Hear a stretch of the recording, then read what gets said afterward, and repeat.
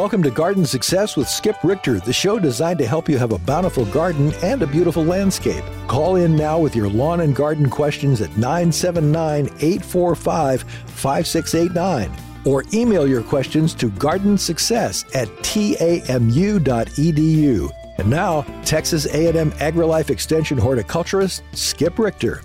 Well, hello and welcome to Garden Success on a great day to be inside listening to garden radio as we prepare for when the sun comes back out. How about that?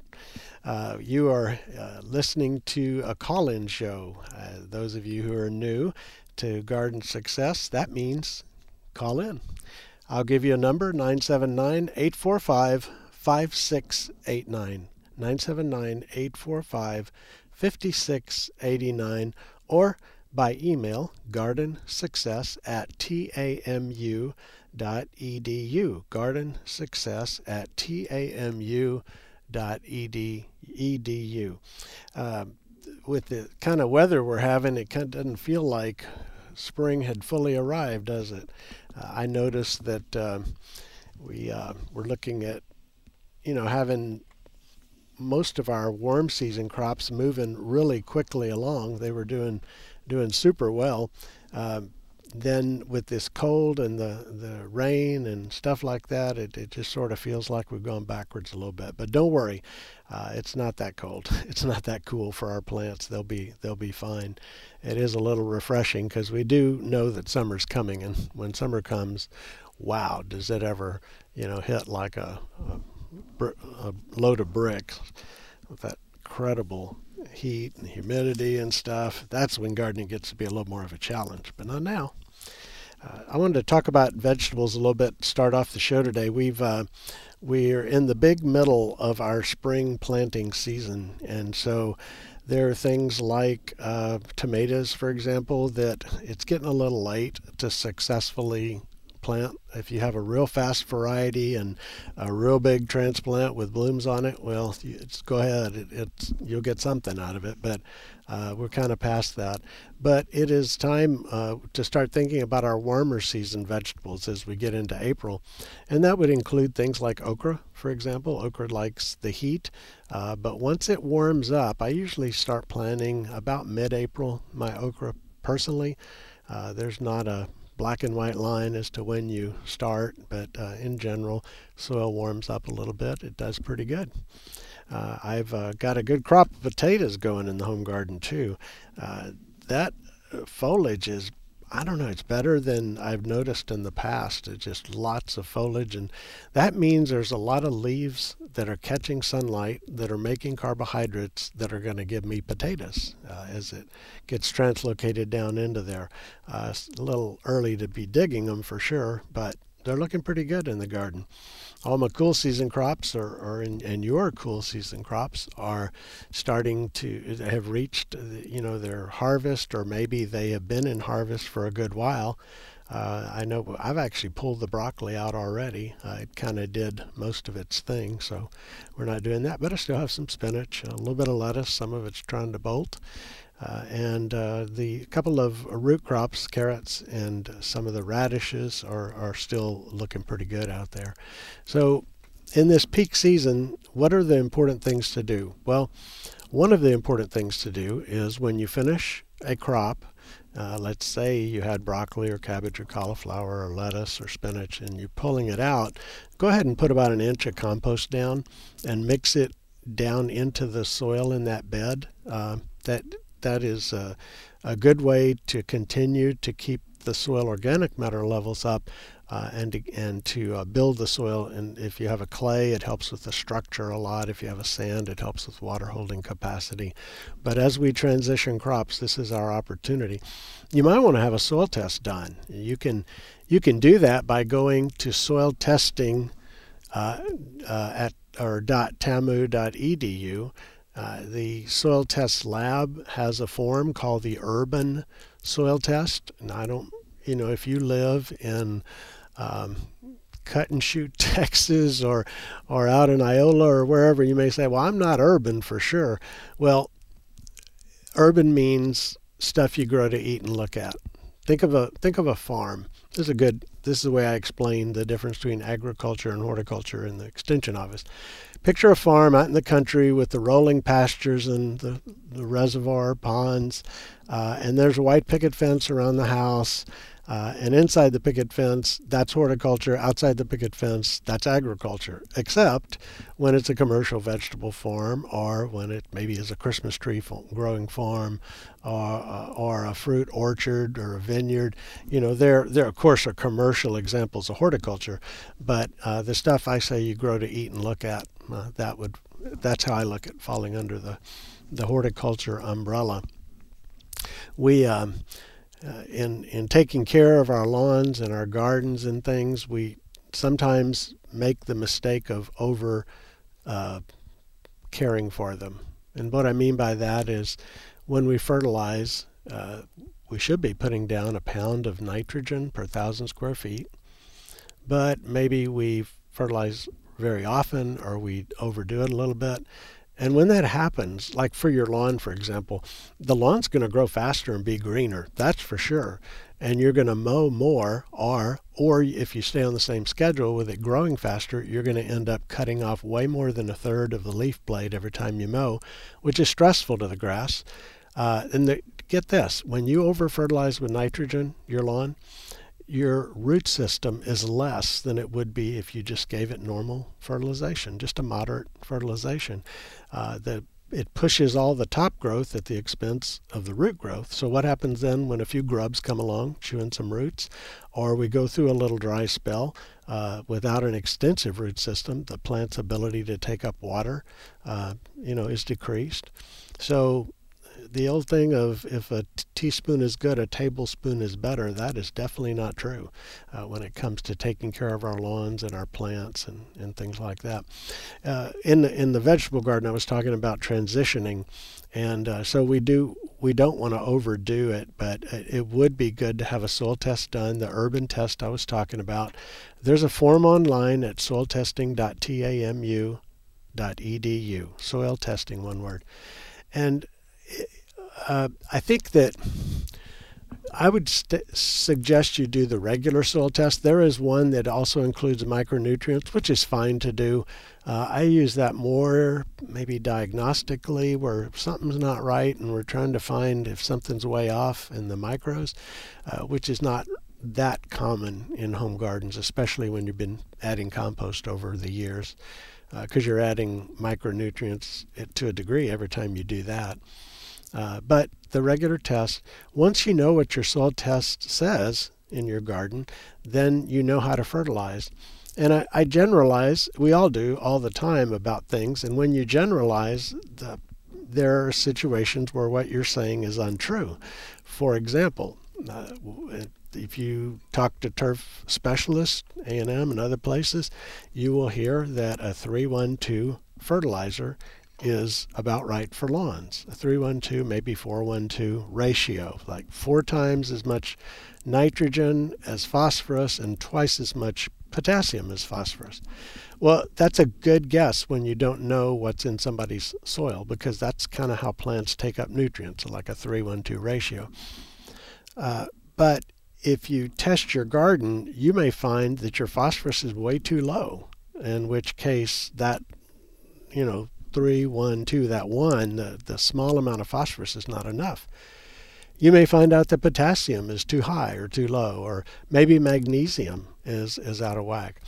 And so when you're transitioning, that's the best time to add the fertilizer recommended by the soil test, the fertilizer amounts recommended by the soil test, to get your soil built up, because phosphorus ties up in the surface of the soil. If you take, let's say you've got just a patch of lawn out there or whatever, and you fertilize every year, and let's say you used a fertilizer that had the same amount of each nutrient, like 10-10-10, for example, 1-1-1 ratio, and you did that for 10 years, and then you went down and you sampled the top inch of soil only, the second inch of soil, the third inch of soil, all that phosphorus would be in the top inch or two of soil. Almost all of it. It ties up to the soil there. And so when we have the opportunity to mix the soil and to put phosphorus into the soil, that is time that we definitely should do that. If you were trying to change pH, there's certain situations where it's practical to change pH, but not all situations.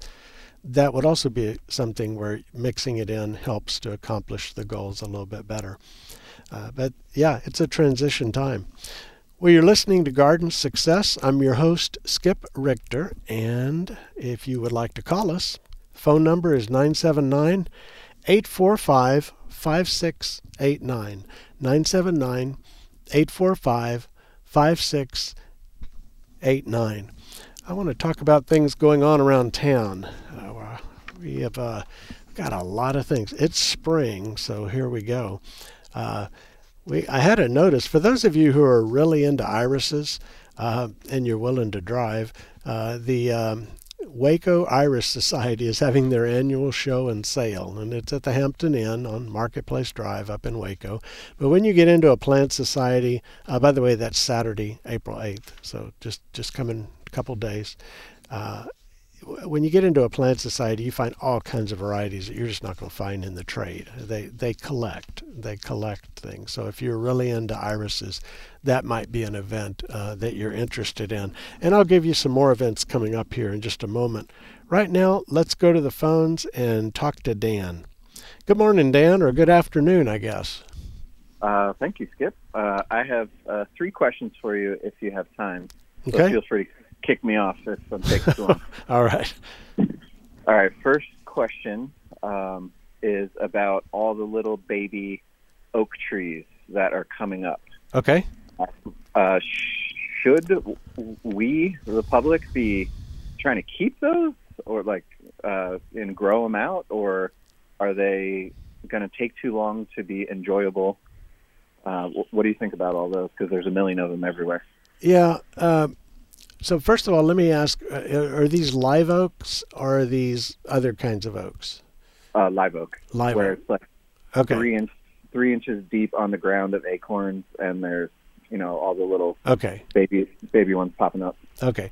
Depending on the strain of live oak, like where its native area was, like in the hill country, our live oaks tend to root sucker a lot more than the live oaks along the Gulf Coast tend to do. But you may be seeing root suckers, in which case you're not going to be able to successfully dig them and replant them. But I suspect, based on your comment about all the acorns, it's probably mostly seedlings that are coming up. So if you have a place where you want a tree and you'd like to save some money on the tree, then you could dig up one of those and move it to the new location. But I wouldn't do that. It's getting kind of late to do it. You might have success, but I would probably do it in like late October, early November would be the best time. But just keep in mind that when you do that, it's going to take it a few years to catch up on a tree that you bought and planted that already had some good height and size to it. So I guess I would more plan what tree I plant based on what tree do I want there, not necessarily what tree has sprouted that I could dig up and move. But that's totally your decision. But they would survive, do you think? If you did it now? No, just in general, I guess. Oh yeah, in general, if you go to late October, November, especially when the leaves are coming off of, you're saying it's a live oak, that's a very low stress time, and it's easy to move them, and it's easy to get them established in the new area. They have several months before it really gets hot, and they'll have had a root system starting to grow in. That's the benefit of trying to do that in the fall rather than trying to do it now. If you were really determined to try to jumpstart it, I would go ahead and do it right away, water it in well, and take extra care to keep the soil moist but not soggy, especially as we move into this first summer. And by the way, if it were me doing it, I would take 2 or 3 and I would put them in a container. Not all in one container, but I would have maybe 3 backups, and that way if the one you planted died, then you could, this fall, just put those backups in the ground, and they would have already continued to growth and be bigger. Great. Thank you. Next question is about hostas. So do hostas live here, or is it just me? No, it's not just you. In general, hostas are one of those plants that we're stretching the zone too far on. You can have hostas here, but there are a few varieties that do better than others, and I couldn't name them off the top of my head. A study was done by an AgriLife horticulturist up in East Texas probably a decade ago, where they tried a bunch of varieties, and they had a few that did better than the others, and they felt like that would be good. Our area, it's kind of like, can you grow an azalea here? Well, if you create a acid soil by building a bed of peat moss and sand, and if you don't use your tap water but use rainwater, yeah, you can grow an azalea here, but that's going to great lengths. And so I think that you would probably be best avoiding the hostas unless you just have a reason that you love hostas and you want to find a way around the challenges. Okay, yeah, my reason is that at my mom's house, who comes and visits us from New Jersey frequently, she has beautiful giant hostas. So every time she comes, she plants hostas, and they never survive. Yeah. So yeah. I didn't know if I was doing it wrong. Yeah. Or they're just not meant to care. Think of trying to create a forest floor soil. So lots of decomposing organic matter raised up so that it drains well when it's wet. When we get a lot of rain, getting them in the shade, especially mid to late day shade, is important, but all day really here. And then whenever you can water them with something other than tap water, like rainwater, that's better. But you might be able to go online and do a search for hostas, East Texas, and to use the word Hanson, Hanson. Keith Hanson did that study, and if it's online, that kind of search will pull it up to get you at least on your best chance. Think of it this way. You're about to play Russian roulette. It takes a few bullets out of the chambers to give you a better chance. So we're trying to help. Yeah, so I have every one of those checked off except for the rainwater. Okay. And they have never. Well, they come up and they're teeny tiny and they just look sad. So we plant other things. But that's excellent. So thank you. And then my final question is about figs, and it's again if I'm doing it wrong. So we have 4 fig tree/bushes of 2 different kinds. One is Celeste, and one I think is LSU purple. And for the problem that we're running into is that they never ripen in time before the freeze. If you know what I mean. So they're on the plant, they're alive, they're looking good, but they never get ripe enough to eat before they get sort of killed and dry out and die. So is there any way to sort of help that along? You know, the cold that we had in December was really hard on a lot of our plants, especially the marginal ones like oleanders and figs and things that are more likely to suffer cold damage than most of our other standard plants we have around the landscape. Because it caught them unprepared. They hadn't moved into a kind of a hardened off state, ready for cold. And so I think that may be part of what's going on with your figs. The description you gave just doesn't bring to mind a specific cause other than maybe some issues with the winter cold. Do you have reason to think that may not be right? Not particularly. I guess what I was wondering is there's no such thing as thinning figs like you would do with other fruits, right? So okay. Their energy?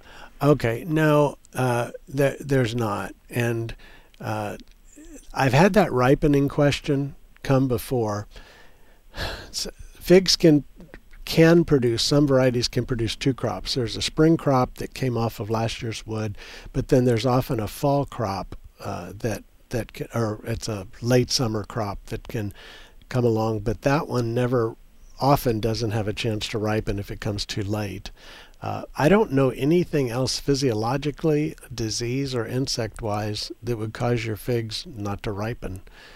Maybe if we've got any pomologists listening from campus, they might have a suggestion of something else. But I don't think there's anything in your power to do to make those figs ripen faster. Okay. So I'll just wait and wish and hope and dream. Well, I think so. The two varieties you mentioned, LSU, was it purple or gold? Purple, right? I think so, yeah. Yeah, either the two LSU figs and the Celeste, those are all good figs, and they will all grow here, and they will all fruit and produce here well. I like the Celeste best, but if it's not ripening, something weird is going on. Your call has got me, Dan, interested. I'm gonna hunt down, interview some fig experts and find out if they have any other thoughts or ideas.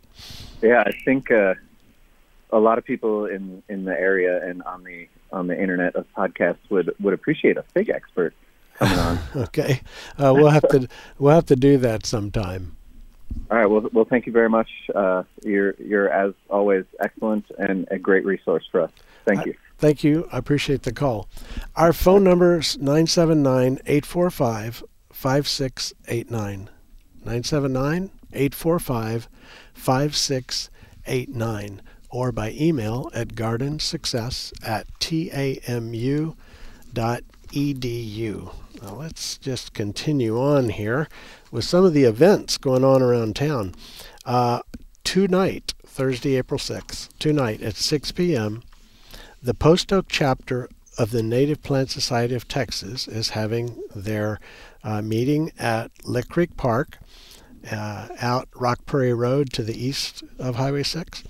And Cheryl Lewis, one of our master naturalists here in Brazos County, will present the program Invasive Plants, Silent Killers. And it's free to attend, 6 p.m. tonight at Lick Creek Park. Learn about some of the invasive plants. And I think you will enjoy the meeting as well as meeting all the folks there in the group. Also tonight, the Gardens at A&M have a program that's going to be at the Larry Ringer Library on Harvey Mitchell Parkway. And that is on rain gardens, and it will be by Joseph Johnson, who manages the gardens on campus there at Texas A&M. Joseph's a wealth of knowledge. He managed Shangri-La Gardens out in Beaumont area and has actually been in the nursery green industry for many years, and now he's managing the gardens at Texas A&M. He's going to tell you about how to start your own rain garden. Rain gardens are a way to turn lemons into lemonade, by the way. You know, you got an area that doesn't drain well, and it seems like every time I talk about a plant, I say it needs good drainage. Well, rain gardens don't. These are plants that do well in that periodic flooding that we get when it rains a lot and then dries out again. So that is tonight, April 6th, at the Larry Ringer Library, and the time is 6:30 p.m. That's on Harvey Mitchell Parkway, south. Next Tuesday, the Bryan College Station Rose Society is having a meeting, and if you're interested and want more information on that, call Mary. The number here locally is 680-8046, 979-680-8046. She can give you program information and direction to where the meeting will be held. Next Wednesday, that'll be before we do this show again. Let's see, 6:30 p.m., the Rio Brazos Audubon Society is going to have their program at the Brazos Valley Museum of Natural History on Briarcrest Road on the east side of the bypass. Tyler Scott will be presenting a program on birding in Ireland. So if you want more details, one word, Rio Brazos Audubon. And Audubon's a tricky one to spell. It's Audubon. Audubon,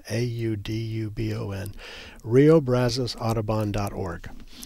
I think there seems to be a lot of interest now in birding.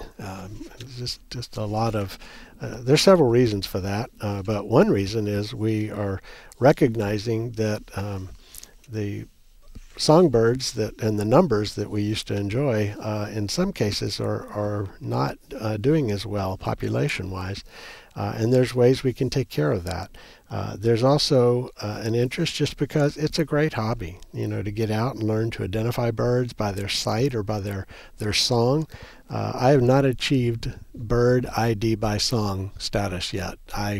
I know the songs. It's like, I've heard that before, but I can't tell you what it is. And I've had bird experts try to help me with, the bird is saying what, I need a wagon or something, and I can't hear that in the song. So I guess I just don't have that talent. But anyway, it is a lot of fun. And so that would be the Rio Brazos Audubon Society at the Brazos Valley Museum of Natural History next Wednesday at 6:30 p.m.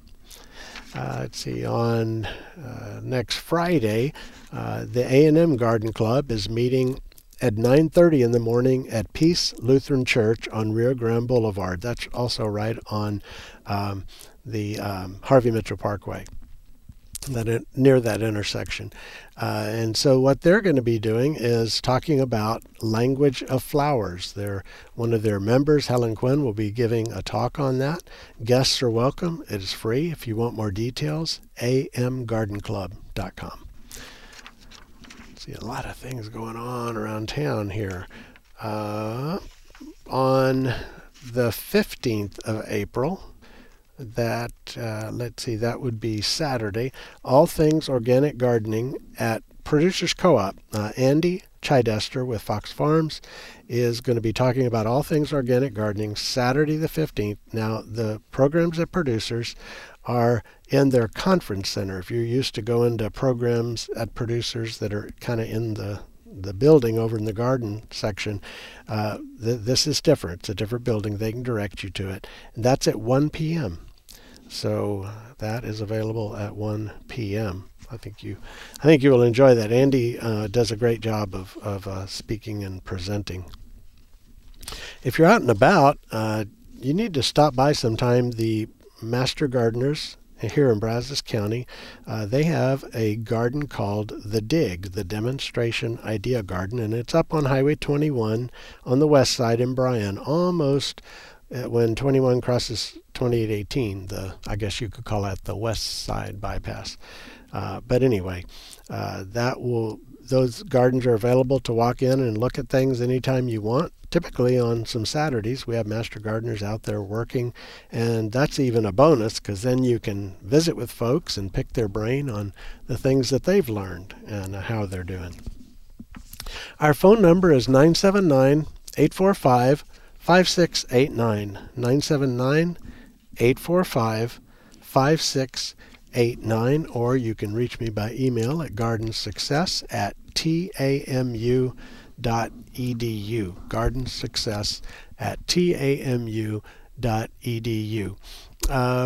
Suzanne emails about some roses that are really looking strange. The older leaves are almost a bleached out bronzy color, which is kind of unusual. And I'm not familiar with any nutrient that is going to do that. I might check under the leaves, Suzanne. It looks a little bit like it could be spider mites going on there. You might check for that. Just put a white piece of paper beneath the leaf and then thump it with your thumb and forefinger, give it a sharp thump, and it'll knock some of the mites off, if that's what's on there, onto the paper. And you see these little reddish brown specks that are started moving around. And if you find mites, just a good blast of water from underneath the foliage upward is probably your best bet. You can also use insecticidal soap to do the job as well. But I'm not able to see past that in terms of what might be causing it. Certainly welcome to bring a sample by the AgriLife Extension office during the week, and I'd be happy, just leave it with your contact information there. I'd be happy to take a look at that one as well. Oh man, well, we were talking about in the vegetable garden, getting out and enjoying the things that are growing and the transition that we're going through out in the garden. I just want to encourage you as you're looking at planting a garden, especially if you're new to the area. I created a little planting chart, and it's available online. Master gardeners have posted it online. You can stop by the extension office and pick one up if you like. But it is basically a calendar, and it goes from January to February. Across the top of the page and down the left side are all the vegetables you'd grow. And then you see the bars as to the best time, an okay time, and don't plant it now. And that kind of helps you guide your planting times, and that's pretty important. If you're wanting to have success in the vegetable garden, especially folks that move in from outside the area, it's really a good help to get you going on the right foot. Had a question that came in. Let's see, from Rosina and Thomas, and the question is, what fertilizers are best for Yopon trees? Well, I'm going to extend that question out a little bit. To cover more than Yopon, but I'll answer for Yopon. The best fertilizer for any plant depends on what nutrients are already in your soil. Now we generalize, we say things like use a 3-1-2 fertilizer for your lawn, for example, because that's the nutrient ratio that that lawn grass tends to pick up the nutrients. Well, if you already had too much of one nutrient or not enough of another one, that general guide would be inaccurate because your soil isn't regular soil. You need to, make some adjustments that are more significant. So anytime we point at any plant, whether it's citrus, tomato fertilizer, hibiscus fertilizer, all of those are good general guides, but you should start with a soil test, and again, soiltesting.tamu.edu. So for a Yopon, basically what we're looking at there is an evergreen plant, a shrub or tree, depending on what kind you put in. And so we would look for, again, that 3-1-2 ratio. I use lawn fertilizer for a lot of things around the lawn and garden. Shrub beds and whatnot. But if you just take a lawn fertilizer and use that for fertilizing your shrubs like Yopon, I think that would be the best bet. So those come in many different numbers on the bag. There's some that are strong. There's an organic, for example, that's a 624. There's some synthetics that go up in even higher than 21,714 nutrients. So it just depends on how strong it is as to how much you use. But I would go with a standard lawn fertilizer, and I think you're gonna have the best bet by going that route. Looking here through the questions that we have. Had a question that came in from Jesse, and let's see. No, I've already answered that one. Excuse me. All right, here we go. My thumb I think I'm all thumbs trying to scroll through a computer here. Karen asks about controlling blackberry shoots that escape the primary raised bed. In other words, blackberries will spread underground. They have a rhizome that goes outward underground and sends up shoots. So that's how they are kind of invasive, is they move out that way. So when you have those shoots and you want a blackberry row, not a giant bramble patch, which it'll develop into eventually, you just want to cut those off, and you can dig them up. You can spray them, but not until you've severed the connection to the mother plant. So for you to use a general purpose translocated weed killer like glyphosate, Roundup's the name people associate with it, well, that's going to move back toward that mother plant and do damage. And so what you need to do is sever them wherever you want the edge of your row to be, or just dig them up. And I realize that's going to be a little bit of work, but that's just part of the situation. They are going to reappear, and there's not just a spray that just kills that shoot. It's going to leave the rhizome underground unfazed, and they'll just pop right back up again. And when they get underneath things, I think Karen has a plum tree. When they get under like her Mexican plum tree, that's even harder to try to dig them out. And just another reason to make sure they stay in where they're supposed to be in the original beds. I love blackberries, but they can be a little bit of a unruly creature. So I want to comment on something. I get a lot of versions of this question, and basically there are a lot of products on the market that are not fertilizers, but they will use names like growth enhancer or I'm trying to think of examples, but they're claims that aren't fertilizer claims. And the question is, do they work? And first of all, the word "they" includes a wide variety of things. So some may work, some may not. And that's the first thing to think about. But the other thing is when you have a fertilizer, the state actually requires you to certify or prove what is in your fertilizer. And that they can take a sample and analyze it. And if you put 3 numbers on a bag, I mentioned 624, for example, or 15510, that has to really be in there. And so when you buy a fertilizer with those 3 numbers or more numbers than that on the bag, you have a certain assurance that what you're buying is what it says it is. Okay?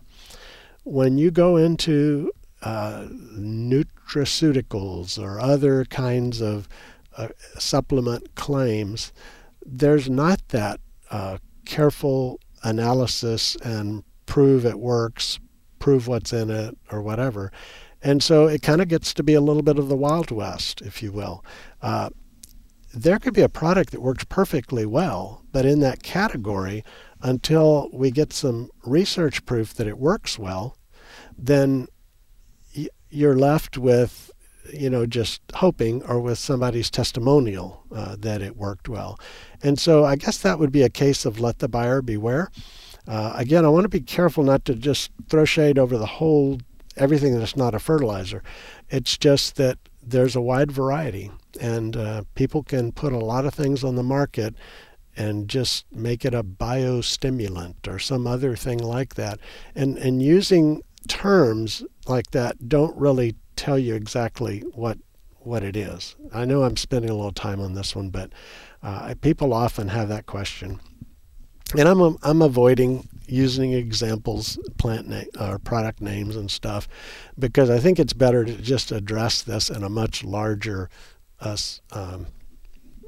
spectrum than just like an individual product, for example. Now, you can do some of that evaluating yourself. It won't be a replicated research version, but if you have several plants and you try something on, and they're all the same, by the way, growing in the same soil, same conditions, and you use something on one plant but not on another, and then you use it on the next plant down the road but not on the other, for example, then it gives you a view of how well did that work. And I would do that for more than 1 year. And if you want help in making a better test, we can help you with that, the AgriLife Extension Office.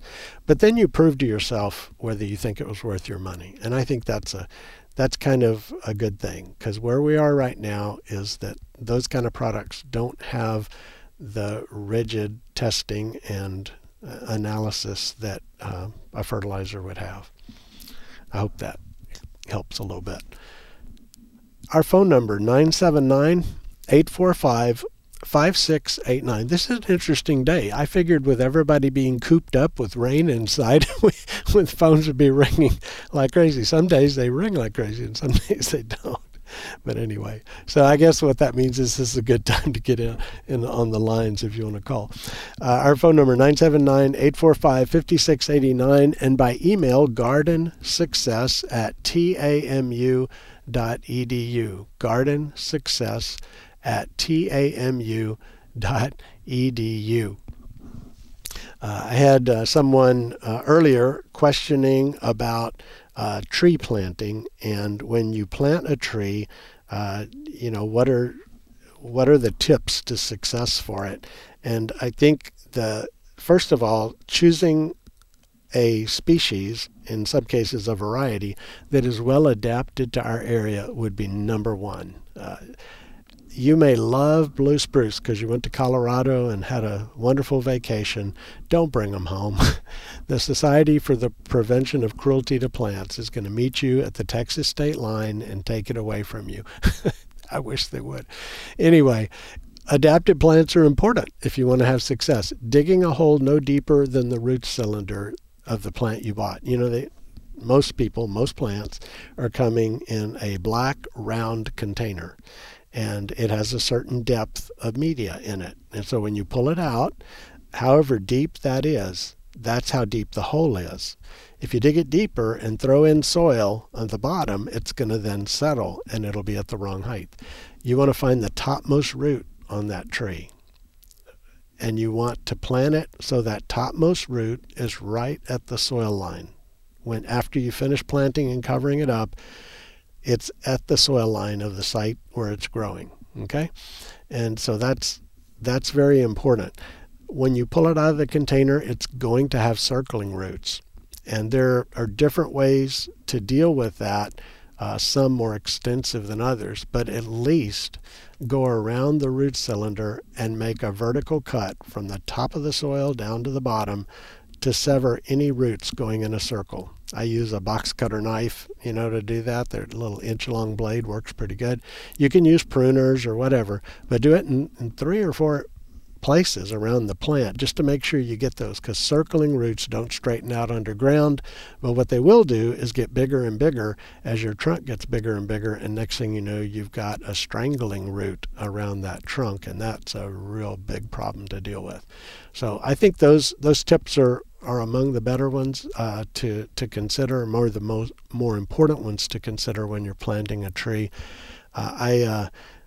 Watering it during the first year is critical, and think about it this way. In the garden center, that tree in the cylinder pot was watered once or twice a day to keep it adequately hydrated, so the leaves don't start shriveling up and falling off. That's a limited root system, so the only way that tree could get a drop of water is if you put it in the pot.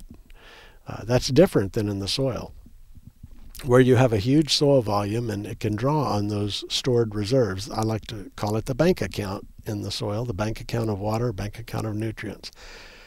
So when you plant the tree, the first week, 2 weeks after you plant, the roots are all still right there. I mean, they're if you cut them, within 2 weeks, fresh new roots will be growing out into the soil. But that's where all the roots are, and it was getting watered once or twice a day. So we kind of have to keep doing that for a little while. Now, you don't want to get it too wet. You don't want it to be a swamp. So we don't put 10 gallons of water on a little 1-gallon tree, but you do want to keep it moist. And gradually you can wet a larger area, but that's important. There are devices. There's a little sprinkler called a tree hugger you hook up to a hose, and it goes around the tree and it waters right there, and that can be helpful for a little easy to do. You can also, and this is something I've always done, is put a donut of soil around that tree, meaning you have this little berm and you sort of create a reservoir there, and you make that wider than the root system you planted. So, if you put in a container, let's say it was, 16 inches across or something, I would probably go out to about 30 inches, make the berm of soil, and then when you fill that berm with water, it all soaks straight down. It has nowhere to go and running off. If you stand there with a hose, you're gonna think you're soaking it, but the water's gonna be running off to the sides, and you're not gonna get the good deep soaking. So the berm is a good way. You can see right there how much water you're putting on and keeping it moist. Now, as we get further into the season, you don't water it every day. You're watering it every other day at some point, and then for that you're watering it a couple times a week, and then you may even be to the point as we get really hot in the July where once a week is enough. But just be careful to gauge it, and most of all realize where all those roots are. And so it could be moist soil in that whole area, very moist soil, but you've got a tiny cylinder that pumps dry. And slowly water wicks from the soil into it, but not fast enough to keep that plant healthy and growing well. So I hope that tip is helpful for you. Trees are valuable. They're a part of our landscape that can add hundreds, if not thousands, of dollars to the value of your home, depending on the tree. And it's so important to pick cultivars and species that do well. Almost every time I get asked for a recommendation for a tree, the request starts like this: I would like a fast-growing tree that, and then finish the sentence. And just know that, with very few exceptions, a tree that grows fast tends to fall apart or die young.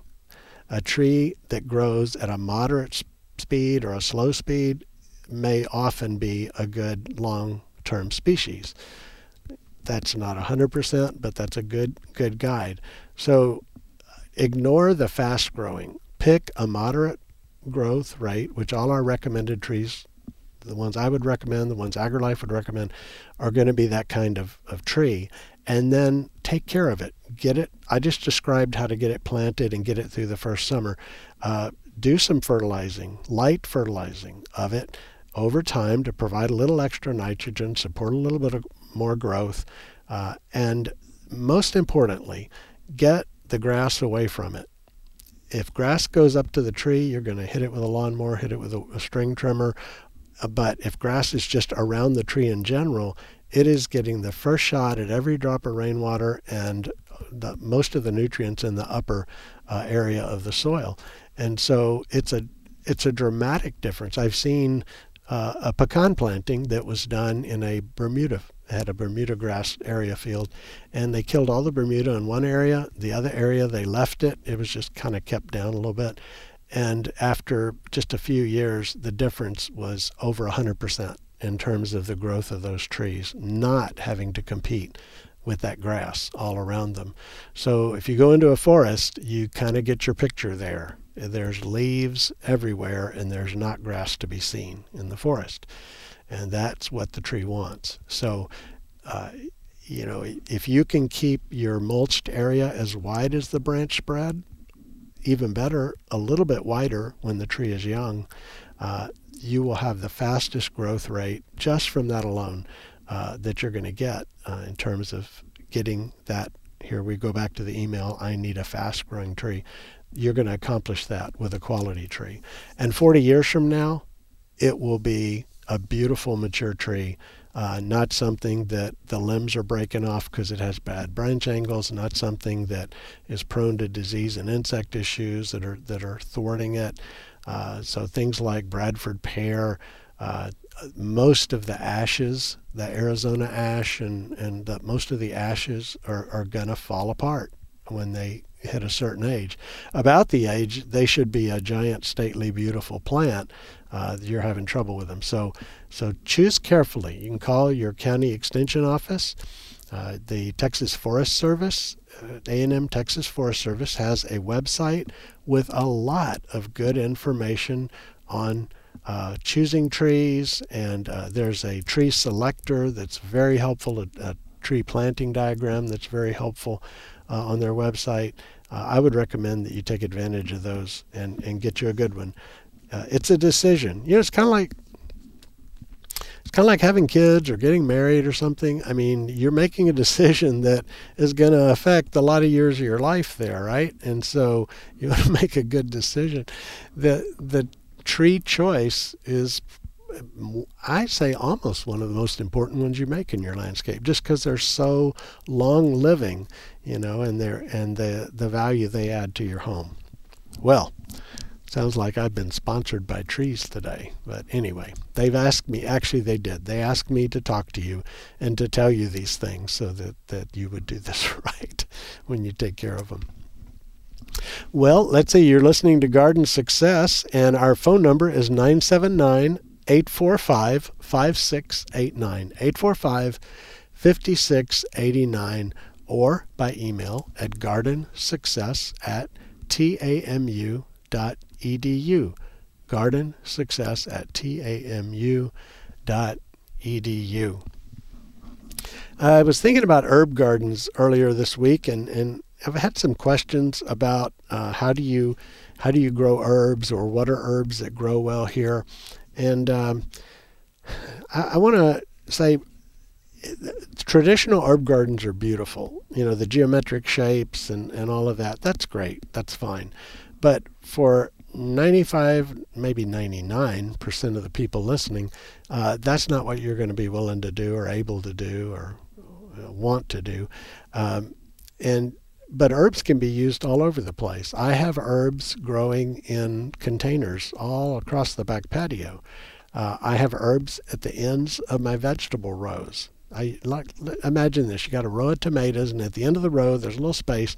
You put some oregano there and just let it sprawl around like a ground cover, or maybe a clump of chives at that location, or it could be other things.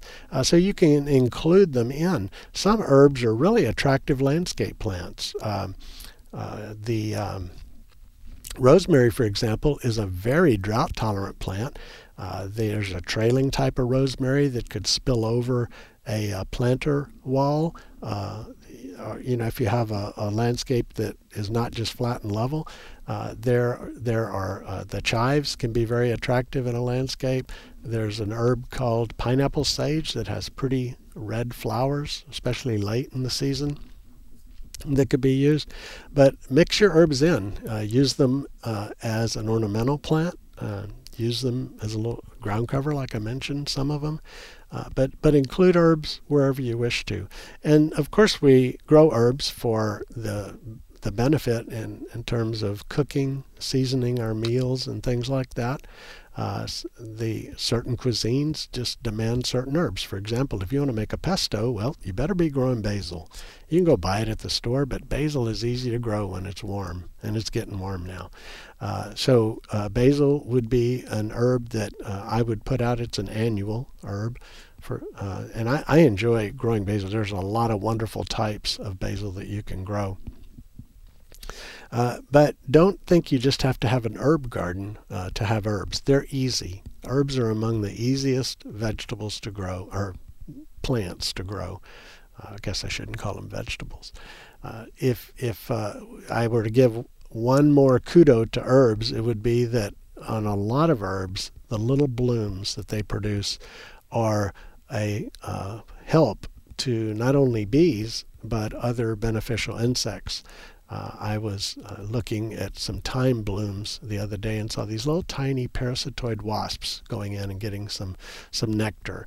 And so that is another benefit. So you got aphids around your landscape. Those wasps lay eggs in aphids, and you want to take care of them. Those wasps don't eat aphids.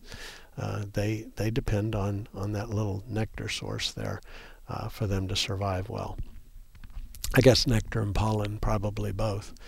So think about that when you're out shopping in the garden centers. By the way, right now is a great time to be at garden centers. They've got good supplies of all kinds of things. If you're a vegetable gardener, if you just want flowers, you want some perennials and color that you can add to your landscape, visiting the different garden centers here around town and out from town, it's an exciting time to get out there and garden. Prepare your soil first before you go shopping for plants, because when I get to a garden center, I see a lot of things I want to bring home, but I better have a place for those things before I bring them home. You can water them around, take care of them for a few days, of course, but take care of the soil first. Soil is the foundation of success.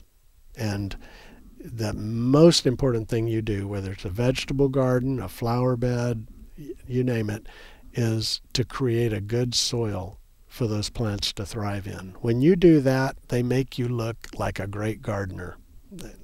you got their back, they got yours, right? So a good quality soil means adding compost. It means doing a soil test, finding out the nutrients you need, and preparing it ahead of time, building up raised beds because it does rain too much sometimes. And if the area is a heavy clay and somewhat low-lying, beds are just essential, unless you do the rain garden idea where you plant plants that like that kind of soil. But preparing the soil first, then bring your plants home and put them in according to what you like. There are so many good plants. I would say at this point in time, certainly you can find the things like the petunias and zinnias and everything that's out there. But think about summer, and so things like an angelonia, something called Lobularia, the Stream series, one of our Texas superstars by Texas AgriLife Extension. The Stream series of Lobularia is white blooms. Think of alyssum. That's what it looks like. And spilling over the sides, but able to take the heat. Start thinking about plants like that, because when the hot weather really gets here, then they're going to continue to grow and perform well for you. If you got kids, please get them involved in your garden. Probably the easiest things from a floral standpoint would be to grow some zinnias for cut flowers, because not only do they get to grow the plants themselves, but they can make the cut flowers and take them inside for your home, give to mom, or they can go to a neighbor and give them, or grandma or relatives, and it just kind of gets them involved. Same thing with sunflowers. There's some really, really nice sunflowers that are beautiful that your children can grow, but get them involved in growing squash, growing green beans. Very easy plants to grow out there in the garden, and they can have success, because when they grow up, their connection with nature is a big part of their life quality going up. Being able to eat right, appreciating the fact that I can grow this, and therefore I'm more likely to eat it, and sets them up for health and just the well-being of being out in a garden. It's a good thing. We want to get away from all the sterile environments that society now lives in, and move toward one that's more in contact with nature, and also just the educational value of the wonder of nature. Well, you've been listening to Garden Success. I'm your host, Skip Richter, and we'll be back next week, Thursday, 12 to 1, with another show. Remember that these are available also by podcast, so check with your podcast provider for Garden Success.